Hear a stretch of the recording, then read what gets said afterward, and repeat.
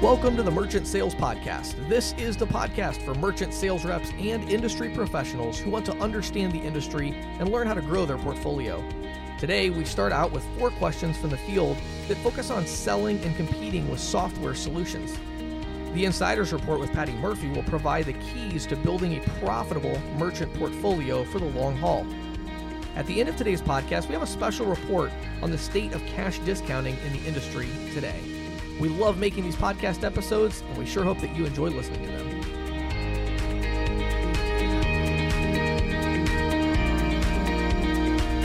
This is Questions from the Field, brought to you by InstantQuoteTool.com. With over 30 training courses covering everything from sales objections to statement analysis, ISOs are using our learning management system to help new agents understand the industry and how to sell merchant services. Industry veterans love our courses because we dive deeper into concepts such as interchange and explore new industry trends like cash discounting, NFC, and the resurgence of American Express with the OptiBlue program.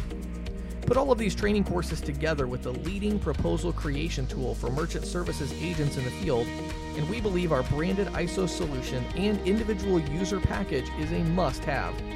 Visit InstantQuoteTool.com today or email support@InstantQuoteTool.com to learn more. Great question here from Raymond. What would your advice be for someone new to the industry to be successful? I would say a couple things. My number one advice that I would give you, and this is maybe counterintuitive for some of you, is don't worry very much about the details of the compensation you negotiate. Mm-hmm. Worry about the training, coaching, and mentoring that you get from the processing company. You have to watch people make sales in order to figure this business out. This is a tough industry, and if you think no, James, you don't understand. I sold cars before. I sold investments. I sold insurance. I can sell merchant services. No. When you started selling insurance, did they just put you in an office and you never met with anybody? No, You had to go get certified. Right. So you've got to get out in the field with somebody who's successful. If you can get some appointment scheduled leads, look for resources when you're starting. You want to look for resources, not just, this company pays, $100 more. This one has a 2-cent higher Schedule A cost. Who cares? If you're not, 80% of nothing is nothing. Right. You got to make sales. So I wouldn't worry as much about, and again, there's some core things, right? You got to, you need to know your residual split is safe. Sure. Even if it's a little bit smaller, you need to know you own it. You need to make sure you're getting some upfront money. You need to make sure you have some different technology options so you can sell, a free terminal or a lease or a point of sale. You need to have some options. Right. There's some core things. Sure. But I think once you get past that, you got to have somebody that you can watch. But I think advice other than getting mentored is learn how to sell. I mean, if you're saying new to the industry, meaning new to sales in the industry, learn how to sell. Get sales books, listen to audio programs, become a professional salesman. Yeah, and Paul Green wrote a couple books on that too, on selling from his experiences. Right. There's a lot of folks out there that can help you with that. I also think that you want to make sure that you're working with somebody who it's not just a mentoring, but it's a lead generation. Oh, absolutely. It's the back end support. Can you trust them that when you call the call center, at midnight on Saturday, that you're going to get a response? Absolutely. Yeah, that goes back to retaining the customer. What good is it to sell them and then you don't even retain them? And to do that, you need strong upstream partners. Yeah, absolutely. So it's a great question, Raymond. And again, I think I think the answer is you don't do what everybody else does. What everybody else does is they shop around. They go to 10, 15 different companies and shop around, and all they look at is commission, commission, commission. Really what they need to look at is, do I have any leads coming in? How am I going to generate business? Or are you going to put me in a car for 3 or 4 days with a very successful rep? Let me see how they cold call without leads. But you've got to, where is this path? How are you going to get your portfolio built? Exactly. Yeah. Great question, Raymond. Our next question comes from David, and David asks us how to compete with point of sale, and I'll even summarize this to say ISVs, SaaS solutions. So basically the question is, hey, I'm out in the field, I've got these customers, or I'm trying to sell a customer, and I'm competing with a point of sale solution that basically comes in and says, we have the software that's going to revolutionize your business, but it's integrated with our payment solution. We're running into this a lot more today. A lot more, sure. Obviously. One of the things that's a theme we've talked about several times that keeps coming back to me is, not too long ago, everybody was saying, well, eventually, payment processing is going to be free and you're just going to pay for software. Nope, gone the other way, hasn't it? Right. Software is all of a sudden free, but oh, wait, we've integrated the payments. Right. And so that's definitely something that happens. So a couple of thoughts I have for you on that. I think number one, educating the merchants on the fact that if the payments are fully integrated, they need to understand the entire value proposition. Many times salespeople go in and they just don't know how to really approach that. But, the way I explain it to people is I say, look, how much did you pay last month in credit card processing fees? $500. Okay. So if I had a competing software and I sold it to you for $500 a month, do you think that's too much? Well, yeah. Okay. So we got to break this down a little bit because, see, you are paying for the software. Right. But what's happening is they're marking up the payments. And so what happens a lot of times, merchants just don't understand. They don't even really get it. They're like, this software is really nice. It's free. Well, no, it's not free. Nothing's free. Nothing's free. There's no, there is no free point of sale system out there. There is no free terminal out there. No. You're just paying for it another way.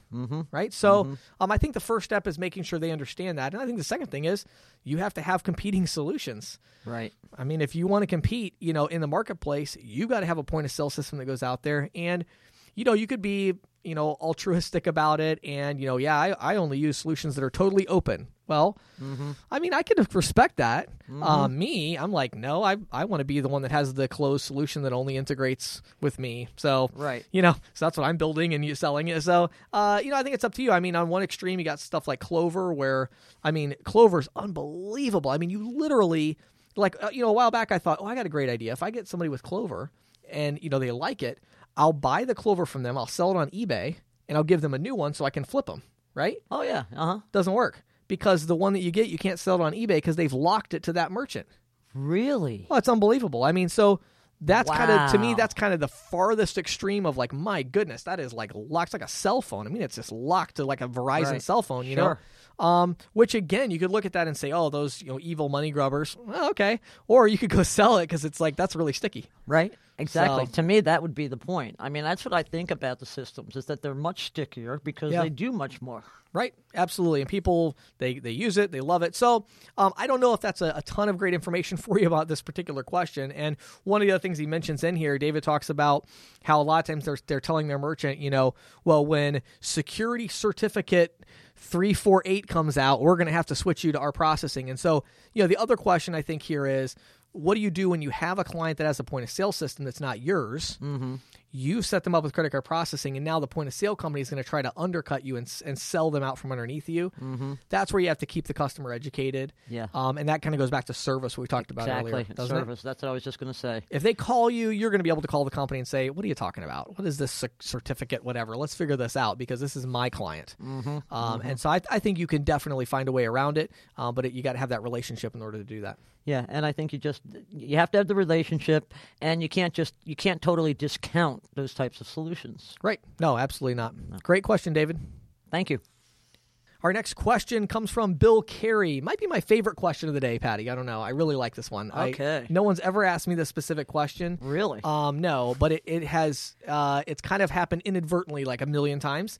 So the question is, should I keep selling these point of sale systems that are really time consuming to sell and install and everything, or should I just focus on, selling standalone terminals? Now, it's so funny because I love this question because it's so difficult for me to answer. So let me do both sides. I totally understand where Bill is coming from because for a while I had a point of sale company and I had 300 resellers. And it was unbelievable. We would take a rep that was making 20 sales a month, 15 sales a month, and say, you should start talking about POS. He'd sell 2 deals a month. Really? And you're like, oh my word, like what in the world? And the reason is because these things are complicated. It takes time. They're really hard. They're really hard to sell because it's a big decision. They're really hard to install because they take a lot of time to set up, to add inventory or whatever it is. So I'll give you kind of the process. So the way I look at this is I want to have my cake and eat it too. So what I do is when I go out in the field, my personal opinion is You go out in the field selling the standalone terminal, unless they already have a point of sale. But if let's say they've got a standalone terminal, I sell the standalone terminal, but I also sell the relationship with me. That's that long term you can upgrade. Yes. But I think you could make a huge mistake by saying, "Oh, I'm only going to sell POS systems." Well, then you're going to make 2 or 3 sales a month, and they're going to take forever. So I go in and say, "Hey, here's the deal. I've got a whole suite of point of sale systems, but that's a much bigger decision. I think we should get to know each other for a couple months before we make that decision." So what I'm going to do is I'm going to make this really easy for you. You've got a VX520 there. I'm going to bring you a VX520 in a couple days. I'm going to replace that one. It's going to be less money. You're going to save money, and you're going to get to see what it's like to work with me. And then after a couple months, let's do a little bit more of an in-depth conversation about your business and see if maybe there's a technology system.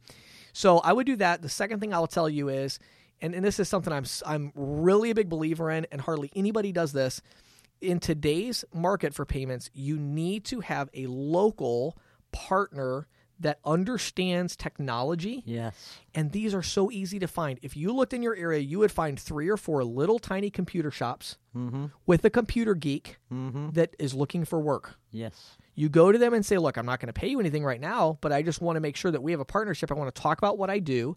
If I sell a point of sale system, can I pay you to install it?" If I get a customer that wants to hook their terminal up to the internet, but they don't have the Ethernet cable run to the front, can I pay you to run the cable? Can I contract you out to the merchant? Of course you can. They're going to love that. And so I think you've got to have that, because otherwise, as Bill pointed out here, you don't want to get yourself into a situation where you're just making a couple sales a month when you could be making a lot more. Right. And again, it really goes to the relationship, doesn't it? Absolutely. If you can build these relationships and build them up, right, it's just as good. Yep, I agree 100%. And it's a great question, Bill, though, because, again, I know exactly where you're coming from. And it's funny because if you put a gun to my head right now and said, just answer this question, yes or no, I would say just skip it and sell the regular terminals. Sure. That's my answer, because if you don't do that, you're not going to make any money, and then you're going to have to go do something else. Right. But it's just a more complicated question. Yeah. You got to build a relationship and sell. You got to sell a technology. That's what's sticky. That's what's going to keep the merchant long term. But and again, and I think you'd agree, when you're first selling the merchant, you can get a feel for what they're going to need, what Absolutely. what they're going to grow into. You can even feel them out, like, okay, maybe, do you want one of these big PO? Oh no, that's way too much for me. Okay, well, fine, let's grow into it. Grow into it. Well, and even the other thing is, maybe they're a good fit for this big point of sale system, but maybe just not today. Right. Today, you just got to get that merchant agreement signed and get that terminal in there and start making some money. Because let's face it, these are questions from the field. You're in sales. Right. You got to get paid. If you don't get paid, you're out of business. Exactly. Make a sale and then sell them some technology too. Right. Our last question today comes from Brian. It's a great question. He's talking about asking us kind of what is the market penetration right now on these bundled SaaS solutions, and talked about this a lot in other questions. It's a recurring theme that Patty and I have both seen with these questions. So the idea is, what percentage of business right now, their payments are just very tightly integrated with their technology solution that they have, their SaaS solution. And what do you do about that as a rep? So I think the answer to the first question, I have no idea the exact percentage, but you're going to have to, you have to put Square into that. You have to put all these other solutions in. So I think it's a reasonable percentage. Now it could be 12, 15%, maybe higher. I don't know. Yeah, I was going to say probably 15 to 20, but no more than 20, I don't think. Yeah, so it's a sizable percentage. I would kind of flip the question around on you, though, and say, the answer to this question is you've got to find your own SaaS solutions that you can sell. Right. So to me, it's more about find the vertical that you want to go after. Is it pizza shops? Okay, find some pizza shop point of sale systems that are agnostic for the processor, so you can use your processor with them, or find a processor that has an amazing pizza shop point of sale solution. But I would say find the vertical first, then find the solution, and then be on the offense. I think some of these questions, well-intended, but they come almost a kind of from a defensive perspective. What do I do about this? How do I keep? Well, no. What you do about it is you go on the offense. Right. You pick a vertical that you want to sell, because I don't care what vertical you choose. It's not 100% of those people already have their preferred SaaS solution. Of course not. It's, like I said, maybe 20%. Maybe 1 out of 5 of them at most. Right. So there's still a huge market available in any vertical. Find the vertical you want to go after. And again, a lot of times look in your own background. Maybe there's, when I was in high school, I worked at a pet store. Mm-hmm. I've sold every pet store, aquarium shop within, 2 hours of me because I knew I could go after them and relate and sell them easily. Mm-hmm, mm-hmm. So maybe it's in your own background, but, find that vertical and then find the solution that goes with that. Whether maybe that's just a standard terminal to begin with, but, have some solutions you can grow into. Yeah, I think that's really important. I think that's the thing about the SaaS solutions. They're much more geared towards growing. Yeah. Don't you think? Absolutely. Yeah. Definitely. Great question, Brian. Thank you very much.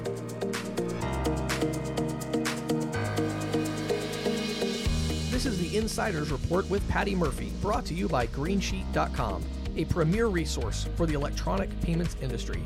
The Green Sheet has been on the beat since 1983, always focused on boosting the feet on the street in our evolving sphere. It's no secret to anyone listening that building a successful, translation profitable merchant portfolio demands a significant investment of time, knowledge, and exceptional service. Of these three, service is perhaps the most critical, but all three are pretty much intertwined. Exceptional service is about more than just answering the call when a merchant has a problem. It's about taking the time to understand a merchant's requirements and providing solutions that meet those requirements with a minimum disruption. After all, by the time most merchants get around to calling for help with problems, the issue has already reached a critical juncture. Yeah. So when problems arise, nonetheless, it's important to stay on top of those problems until they get fixed to the merchant's satisfaction and to learn from those experiences. Absolutely. One of the things I found over the years to be most attractive about merchant services is a number of mavericks I've met, folks who think outside the proverbial box, or in this case, the traditional POS box. In fact, merchant services as a profession, and the ISO sales channel in particular, was created by a group of mavericks back in the 80s who saw opportunity to relieve banks of the need to maintain in-house staffs of merchant sales and servicing personnel. After all, it was not their bank's primary line of business. Right. I continue to see examples of this today, like ISOs offering local loyalty programs to help hometown merchants better compete with the big chains. I'm always on the lookout for things that can help my merchants as a common theme of my conversations with successful ISOs and MLSs.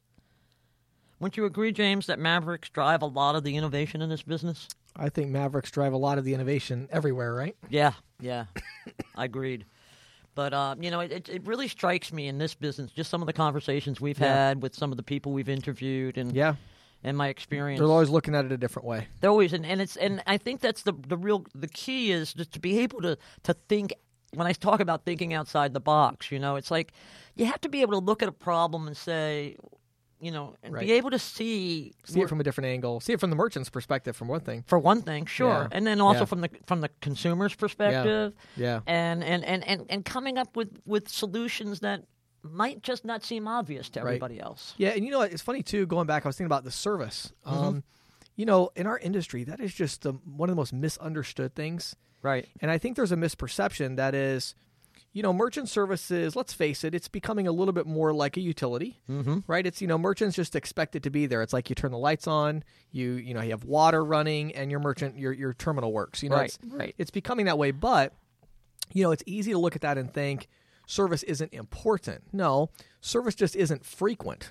Right. But when they need service, it's like their electricity got shut off. Exactly. It's that severe because then they can't accept payments. And, I remember one of the first big sales I made was a place was a tobacco, sold cigarettes and kind of convenience store type thing. Mm-hmm.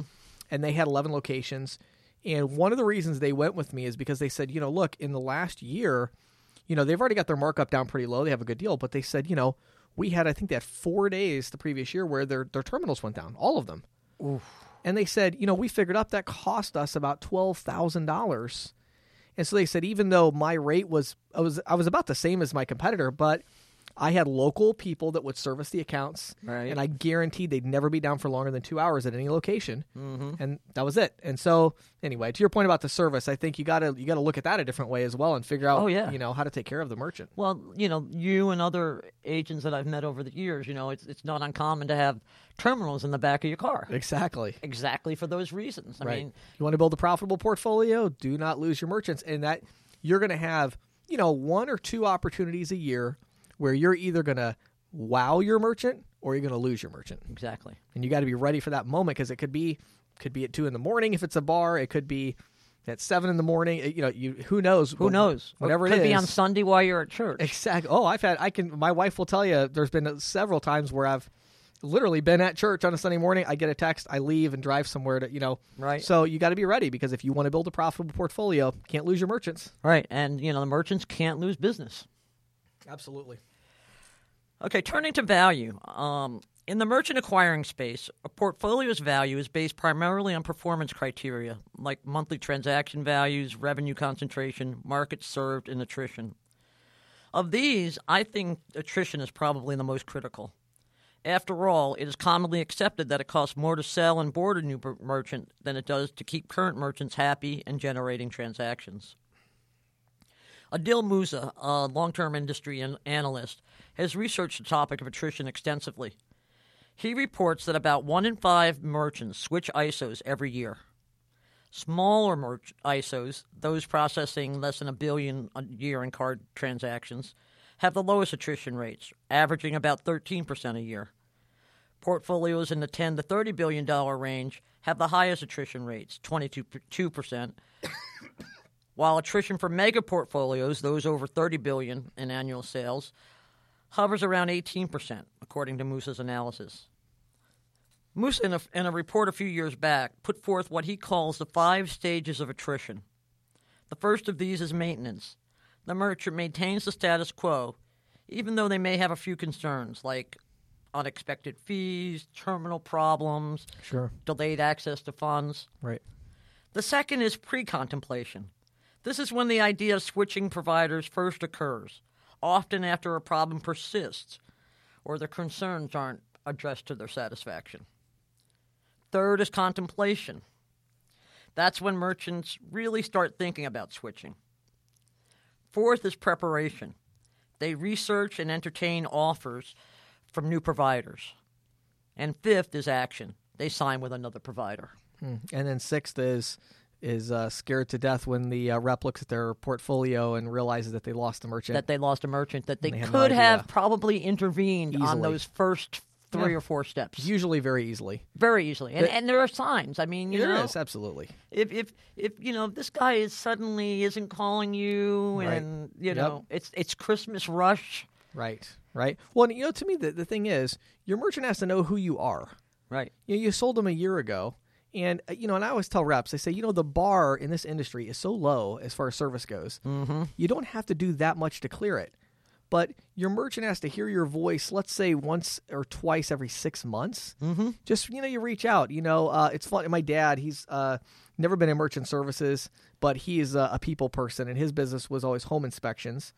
And so he went to all these realtors' offices. And one thing he taught me early on was, if you want to have good relationships, he'd always say, get a jar of candy. Yes. And drop, it's for me, I'm the cold businessman, whatever. I'm the sales. Right. It's those little things, though, the birthday card, the Christmas card. I know reps that, talk about Mavericks, I know reps that build their portfolio on this idea of birthday cards, Christmas cards. I mean, they send literally handwritten cards to all of their merchants, and they with their business card. And so if your name is always there, then when the merchant has that moment of frustration or confusion, they call you. Right. Rather than somebody else. And they know you're going to call them back. Absolutely. Yeah.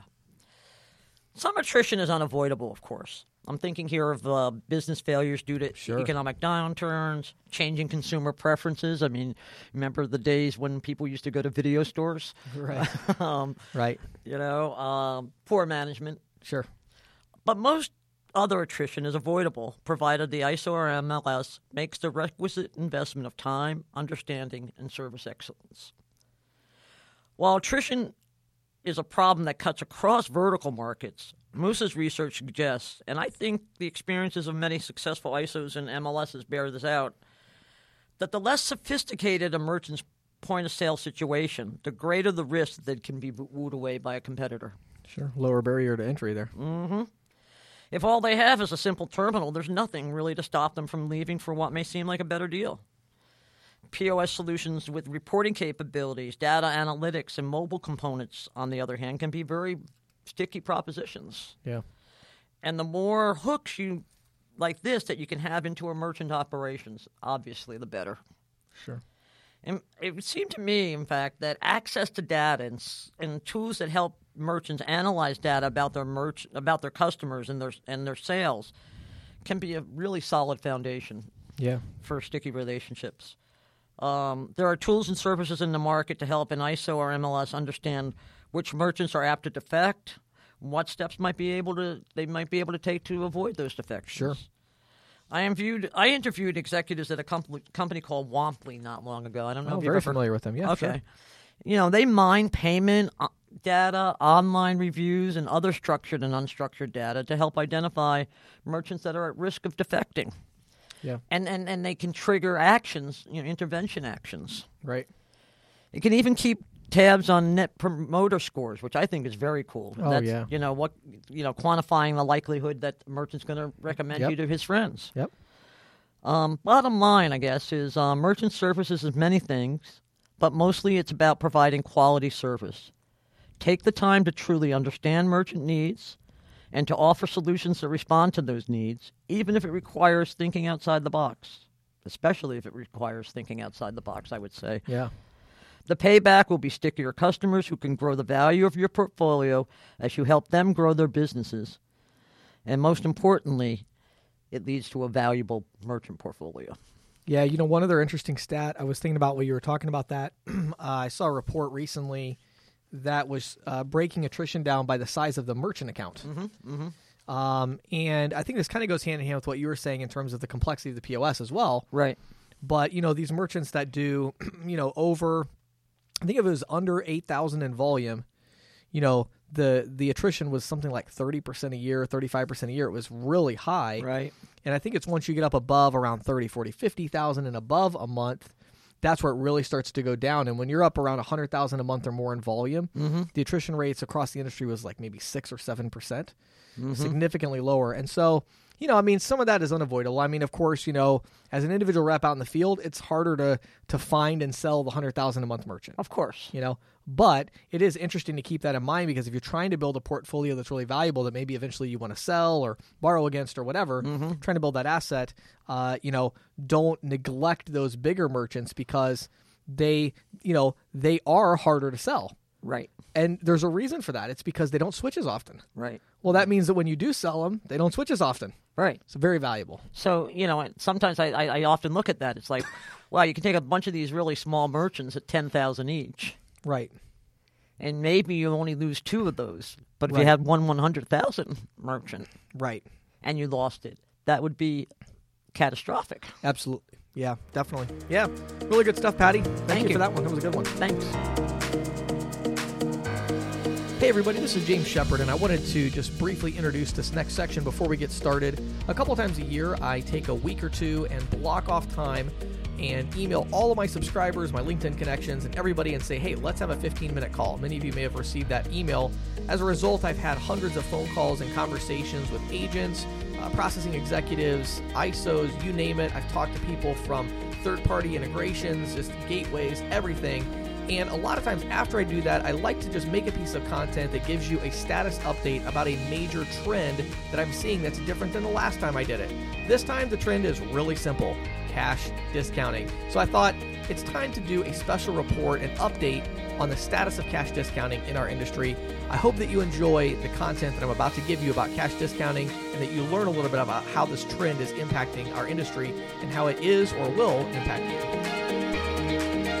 Today what I want to do is I just want to give you 4 things. I want to tell you 4 things about cash discounting and kind of the current state of cash discounting. So number 1, and the most important thing you need to understand about cash discounting is that consumers don't care. Consumers don't care. Now, this is something that I feel like it's so interesting to me when I see, in all these phone calls I've had, I see these differences in these different segments of our industry. I talk to processing executives that are like, oh, the jury's still out on cash discounting. Consumers are just not going to go for it, and merchants just aren't going to sign up for it, and it's like, okay. My next call is with a sales rep who's doing 20 to 25 deals a month, all cash discount. My next call is with a sales rep who's been doing cash discounting for a year and telling me how his merchants that he sold a year ago are telling him how excited they are, how much they love the program, and how even the 2 or 3 customers that were upset initially have now come back to their business.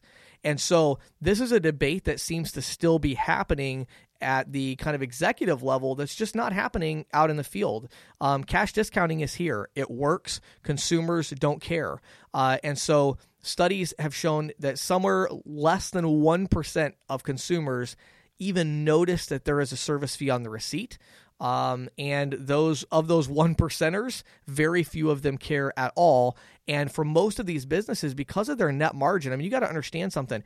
If I have a business and I'm paying $1,000 a month in credit card processing fees, and my total revenue is, let's say my total revenue is $50,000 a month, and I'm paying, $1,200 a month in processing fees or whatever. Well, out of that $50,000, my margin is probably less than 10%.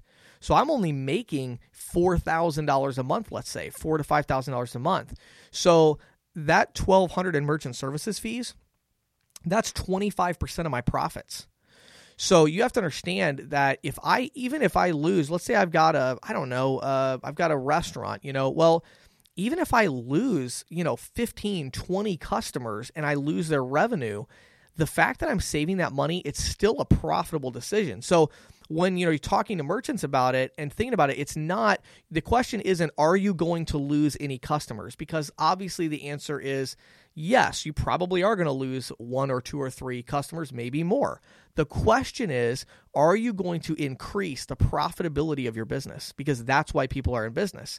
And if the answer to that question is yes, you're going to dramatically increase the profitability, then the merchants are going to be interested in that conversation. So, the verdict is out. Consumers don't care. Now, do they not care in any situation? No. There definitely are going to be certain business types. And what I tell merchants is I say, look, there is a 95% chance that you are going to roll out this program and your consumers are not going to care. Your customers, maybe 2 or 3 of them are going to be upset and leave, and you're going to end up making a huge profit because the vast majority of your customers are not going to mind at all. Less than 1% are even going to notice it. But there is a 5% chance that I'm wrong. And there's a 5% chance that, you're going to flip back to traditional processing. And that's why when you work with a merchant on cash discounting, make sure you're giving them an out. You got to tell them cash discounting is something you should definitely try. And there's a 95% chance it's going to dramatically improve your profitability, but there is a 5% chance that it's not going to work out. And 2, 3, 4 weeks are going to go by and you're going to reach out to me and say, hey, James, this didn't work. We need to go back to traditional processing. And so just roll them back. I've even been using our instant quote tool, I've actually been going in and making 2 different proposals. And I give them, here's the cash discount proposal where I'm going to save you $17,000 a year or whatever. Here's your Interchange Plus where I'm going to save you $600 a year. So we're going to start with cash discounting, but I want you to have this proposal in your hand so your worst case scenario is you have a 5% chance of saving $600 a year and you have a 95% chance of saving $17,000 a year. That's a pretty good deal, isn't it, Mr. Jones? So that's kind of the pitch that you want to use. So consumers don't care, number one. Number two, it's cash discounting, not surcharging. Now, this is where things start to get scary. It is really no secret anymore what is going to happen with cash discounting, okay? What's going to happen is, and what's already happening, Visa and MasterCard, but mostly Visa right now, they're kind of on the warpath, they are going to claim that cash discounting is surcharging, okay? And they're going to say you're just adding fees onto the credit card transactions. So if you're adding these fees on, you can't surcharge debit cards and check cards. And there's like 10 states where it's completely illegal to surcharge at all. So, if it's surcharging, it's blatantly illegal in some states or against Visa rules.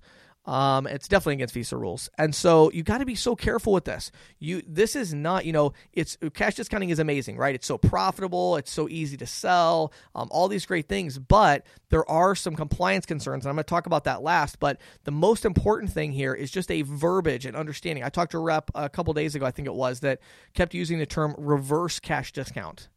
And I'm like, what are you talking about, reverse cash discount? Well, it's a reverse cash. And I'm like, no, it's not a reverse cash discount. It's cash discounting, And I talked to another rep, and I'm like, tell me your pitch. And he's like, well, I just tell him, what we do is we just add a fee onto all your credit card transactions. And I'm like, don't say that, because then they're going to say that to their customers. You have to train your merchants on this. And I'm serious. If you think this is a joking matter, you're going to have a rude awakening in 2 or 3 years if you're an ISO and you've got, 2,000 cash discount deals, and all of a sudden, the attorney general in your state opens up a case against you and your merchants. I mean, this is serious stuff. You have to make sure that you've trained your reps, make sure you train your merchants. They need to understand how to talk about this, okay? We've added a service fee to all of our transactions. We've added a service fee to all of our prices, and if you pay with cash, we waive that fee, or we offer you a discount, okay? But it has to be that there's two different things. There's the service fee it's a price increase on everything, and then separate from that, totally separate from that is, we also offer you a discount if you pay with cash. It just so happens the discount is in the same amount as the service fee, okay? So, when you think about it from Visa's perspective, it already sounds a little suspect. And unfortunately, with the way that a lot of the cavalier manner in which a lot of the ISOs and companies are dealing with this, it's really not going to be very difficult for Visa to make their case against most of the industry, because most of the industry is like, oh, cool, we just found a new way to make a lot of money. Yay, let's go do it. Well, that's nice, but you probably want to take a step back for a second and understand the verbiage. It's not surcharging. If it's surcharging, it's illegal. In 10 states, the biggest states, okay? New York, Florida, Texas, California, it's Colorado. It's illegal in those states.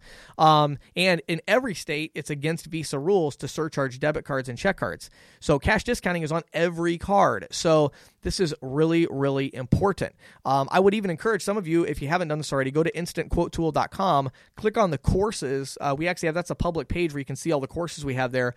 And search for surcharging. I have a whole course on surcharging and cash discounting where I talk about these issues. So, understand the way that Visa is going to attack this is they're going to say, wait a second, this is surcharging. Now, one other point I wanted to make about that is that's also the way that it could go. 3, 4, 5 years from now, I don't see it being a huge change in the next 12 months because I think it's going to take a little while for stuff to get through the courts. But, Visa could come at the end and win the case of this is surcharging. It's no different than any other surcharging. And so you can only surcharge. You can only do this on the debit cards and only in the 40 states that are not, that don't have state laws against it. My hope would be that part of that deal is that the federal government would federalize that rule and allow merchants to do the surcharge on the debit cards and stuff. So that's how I kind of see that going long term anyway. So you got to make sure that you're being careful with this and understand it is cash discounting. It's not surcharging.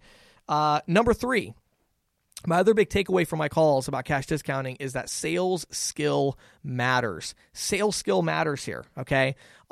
If you're getting out in the field and selling cash discounting, you need to understand it's so different than what we've done in the past with normal merchant services. That's just a fact. The problem is with merchant services, when you go out and pitch traditional merchant services, the biggest problem that you run into as a sales representative is that the value proposition isn't great. And so you kind of have to sell a little bit of the, one of my friends, Dave Figley, always says you have to sell the sizzle and the steak, and that's how it is. I mean, merchant services, a lot of it is you're selling yourself, you're selling this technology thing, you're doing different things to increase the value proposition because, offering somebody to save them, $200 a year and they have to do all this big switch and this rigmarole, sometimes in their mind, it's not worth it. And so you're constantly trying to make it sound better than maybe what it is, or you're trying to really, push the envelope there, right? That's how you sell merchant services. That is not, I repeat, that is not how you sell cash discounting. If you try to sell cash discounting like that, it's not going to work because cash discounting has the opposite problem. Cash discounting is too good to be true. When you go in and tell somebody you're paying $1,000 a month right now, well, with our company, you're going to pay $49 a month, and that's it. and you're not going to pay anything else. Well, right off the bat, they have these, antenna flags that go up that say, too good to be true, this is probably a scam. And so then you go into full sales mode like you did, you do with merchant services and try to make it sound even better than it is. But no, you don't understand, Mr. Jones. This is incredible. You're going to save all of it. You're not going to pay anything. This is zero fee. This is unbelievable.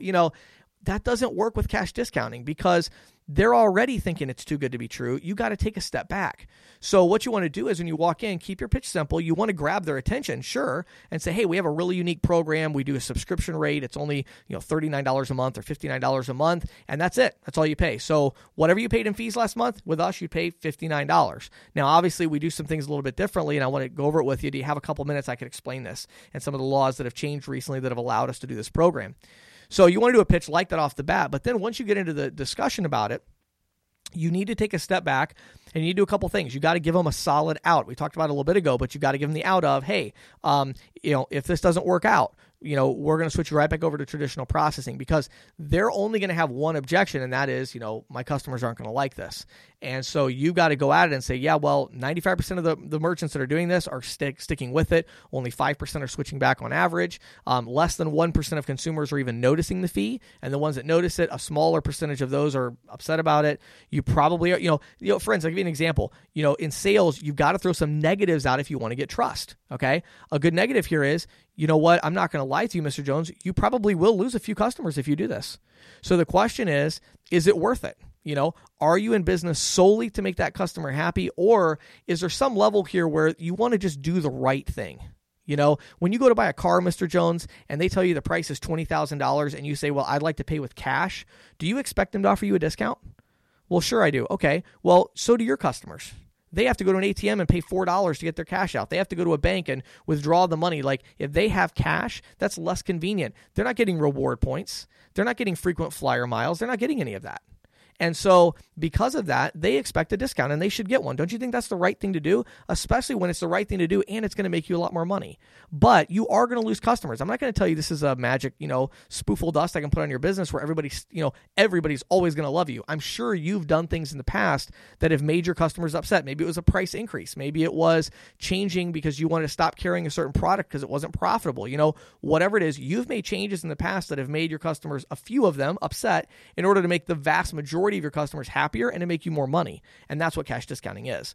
But, you've got to go a little bit negative and explain there is some downside to it. Your customers are not all going to be super happy when they, see that service fee on there. And especially the first month, you're going to lose some people. If you don't explain that to them, if the first person that complains, they're going to call you, oh, I had a customer complain, we're done. And you're like, well, you lost one customer that you were making $4 a month off of. Are you really willing to give up $1,000 a month in savings to keep them? So, you got to get into it. But here's the thing. Sales skill matters. The people that are selling cash discounting successfully, they know how to sell.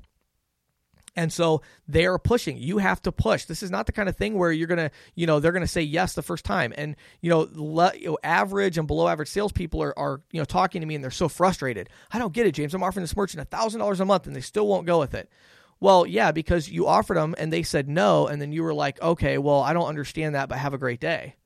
This is sales. I love it because the value is there. I mean, everybody wants to get the value. This is like huge. The value is amazing, but you got to sell it now. So, and they're like, no, we're not interested in that. Well, hold on a second. I wouldn't be doing my job if I let you go like that. I mean, we're talking about $12,000 a year for your family that I could put back into your pocket, that you could have that profit to, put your kids through college, to go on a better vacation, to make your life better. I mean, why don't you want to do it? Help me understand because, again, maybe you don't end up going with me, but if I can understand a little bit better, maybe that'll help me with the next business owner I talk to. I mean, help me understand your reservations here. Well, it's because I know my customers and I know they're not going to like to say, okay, well, hold on. So maybe you're right and I'm wrong. Okay, let's look at it that way, right? If you're right and I'm wrong, let's play this out. Here's what's going to happen. I'm going to put this sign up. I'm going to bring the terminal in. And if you're right and I'm wrong, then the first couple of days, all of your customers are going to be upset about it, right? And if that's the case, just call me. I'll come and switch it out and we'll do normal processing, okay? Now, again, there's a 5% chance that I am wrong because, again, I know the data. You have an auto repair shop. I know the data. Most auto repair shops are fine. Their customers are fine with this. They don't even care. But maybe you're the unique one where they do, and that's fine. Maybe you're right and I'm wrong. In that case, you're going to save some money. Not as much, but you're going to save some money. But if I'm right and you're wrong, I'm going to save you $10,000 or $12,000 a year, whatever it is. So you've got to sell it. You got to push it. You got to go, over and over and over again. You got to sell it. Okay. Last thing I want to talk about, and then we'll be done, is this report on cash discounting. Compliance matters. Compliance matters. I was so furious. One of the calls I had with an agent, and I won't use the name of the processor or anything like that, but, the processor rolled out one of these, bare bones cash discounting programs where they have they figured out a way to set their terminal up on daily discount and add a tax. It's like, okay. They did not provide any signage. And this is a large company, by the way. They didn't provide any signage to the rep. And I said, so what do you mean? You mean your merchants don't even have a sign up that says, like, we've added a service fee and we have a cash discount? And he's like, no, they do. And I'm like, well, where did they get it? He's like, oh, I made it. I said, you made it? You made a document, a sign that has gone into hundreds of merchant locations at this point. I said, do you realize when Visa sends a notice to your merchant that says they're in, breach of their agreement with Visa, do you realize who's going to get hauled into court to explain the signage? You are. Don't be stupid. Good night. Compliance matters, okay? Do not roll out a cash discount program unless you're going to provide your agents with signage, unless you're going to ensure that the onboarding process talks to the merchant and confirms that they have put their sign up. Make sure that your merchants and your agents have some approved verbiage of how should you explain this to your customer? How should you explain this to a merchant? You've got to be compliant, please, because if you don't, and right now the vast majority I'm talking to, I'm like, my goodness, like, wow, I get it. You want to make the money, but here's the thing. The compliance isn't that difficult. It's not that crazy, but you do have to look into it. Every state has slightly different rules. So what I would advise, if you're a rep, make sure that your processor is like not just giddy about the profits of cash discounting. They're actually looking into the compliance issues and making sure it's done correctly in every state. And if you are an ISO or a processor, please take the time to do this right.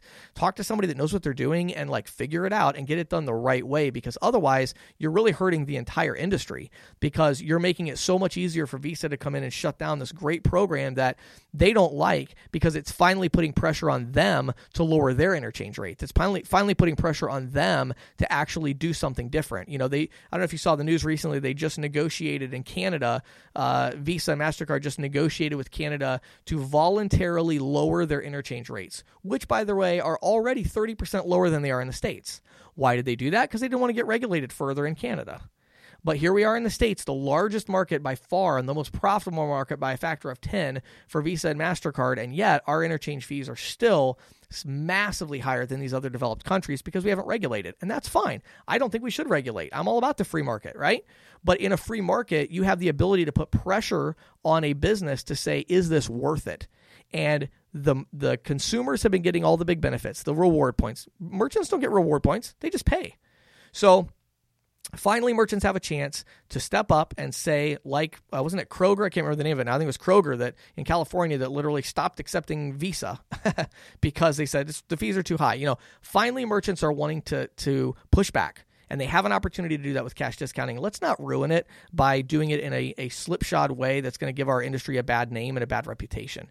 So compliance matters. So consumers don't care. Cash discounting, not surcharging. Sales skills matter, and compliance matters. My name is James Shepard. This has been a special report. Thank you for listening to the Merchant Sales Podcast. Whether you are an industry veteran, processing executive, or just trying to learn about the payment space, we appreciate your time. The Merchant Sales Podcast is a joint production from Greensheet.com and ccsalespro.com. We hope you will tune in next week for more information and tips on building your merchant services business.